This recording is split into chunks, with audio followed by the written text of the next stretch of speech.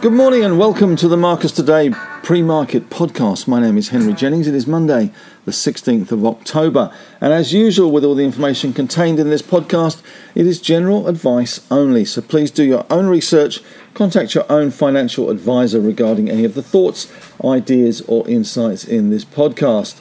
All right, well as usual, let's kick things off with the scores on the doors and the Dow Jones closing up 39 points on Friday night, 33,670, up 0.12%. Had a high of 327 up and a low of down 80, closing up 39 points. The Nasdaq, though, down 1.23%, 13,407, down 167 points.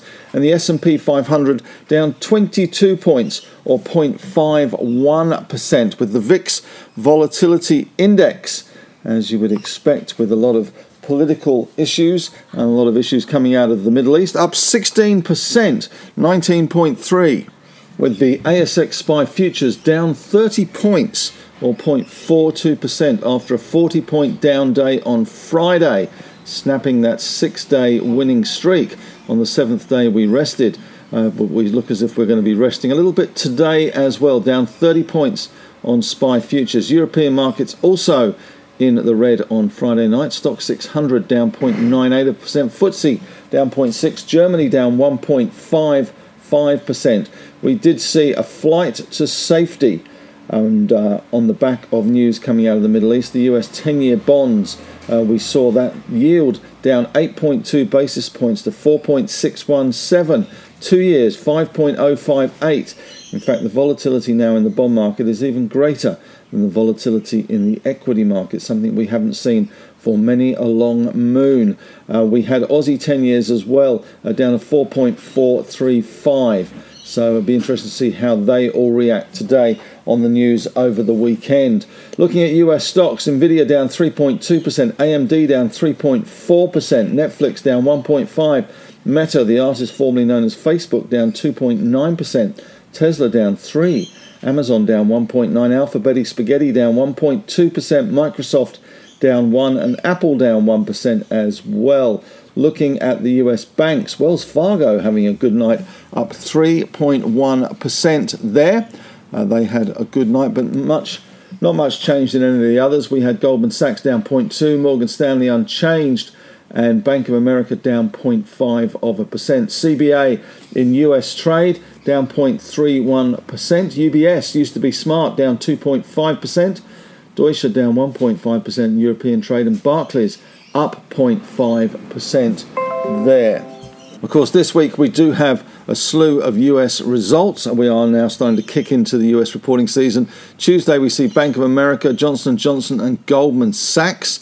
Wednesday we see Morgan Stanley, Procter & Gamble as well.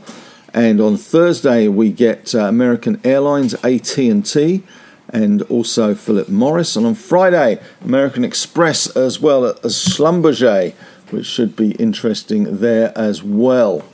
Just also to complicate matters in the US, we do get a little bit of Fed speak. US policymakers will be speaking throughout the week. Jerome Powell is speaking to the Economic Club of New York on Thursday.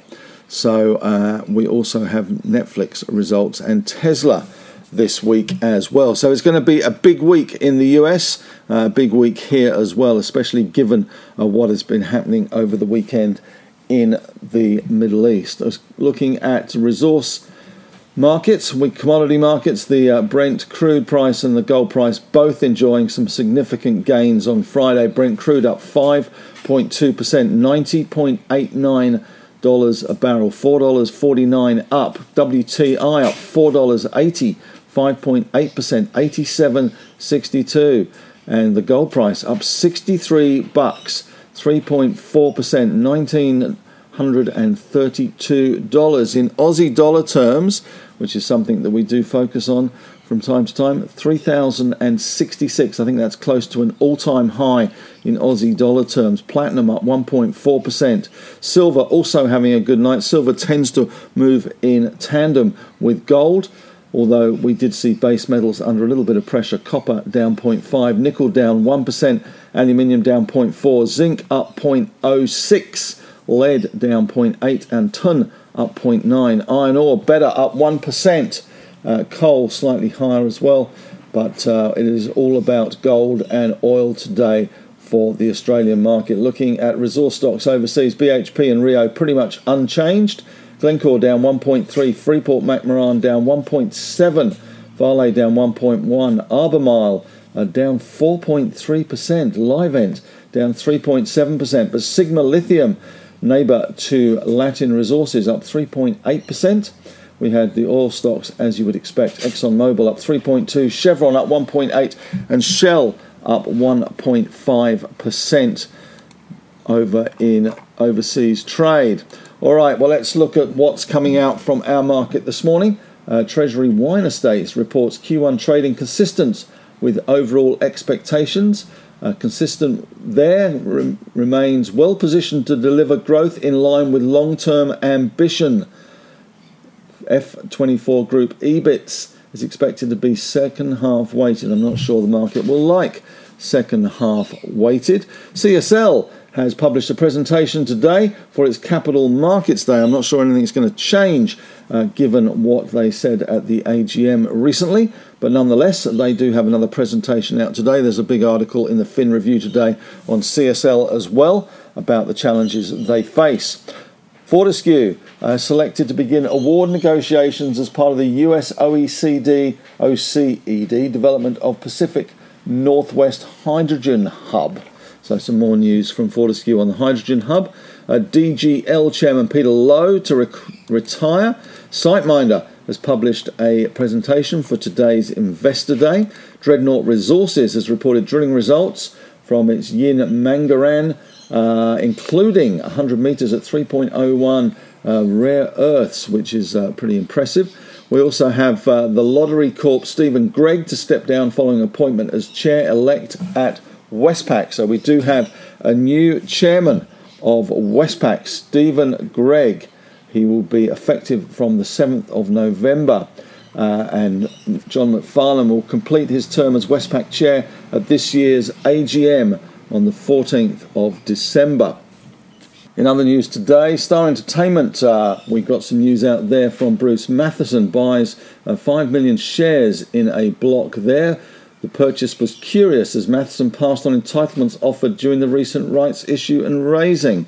Didn't want to participate, but now he does. Also, it's going to be a big week for Origin. We do get the first court date on Wednesday, and the independent report expected to be dropped pretty soon after that. More in Henry's take today on Origin as we're starting to approach the end game there. Australian Super with nearly 14% is the holdout there in terms of agreeing to that bid. We also get this week RBA minutes and some speeches as well. We get Brad Jones, Assistant Governor, speaking at the Australian Financial Review Cryptocurrency Summit in Sydney. We get the RBA board minutes out tomorrow at 11:30 as well. Michelle Bullock is speaking at the AFSA Annual Summit panel on Wednesday. And we also get the RBA annual report out Thursday at 3:30. So it is all happening there. And it looks like with Qantas news out this morning, Olivia Worth is also leaving Qantas. So that is of interest. She has been there for a long time. In terms of broker moves, Endeavour Group upgraded to neutral from underweight at Barrenjoey. Target decreased, however, to $5.40 from $5.80. And in the biggest news of the day, South Africa beat France in the rugby quarter-final. England beat Fiji only just in the other quarter-final. So England will be playing South Africa. And Afghanistan beat England at the Cricket World Cup. There you go. Well, that's it from me today. Thanks very much for listening. Have a great day. SPY down 30. Gold and oil very much in focus today. We will see how things go. And, of course, we'll have the members podcast at 11:30, 12 o'clock, and the end of day podcast as well. Thanks very much for listening. And, as always, may the trading gods be with you.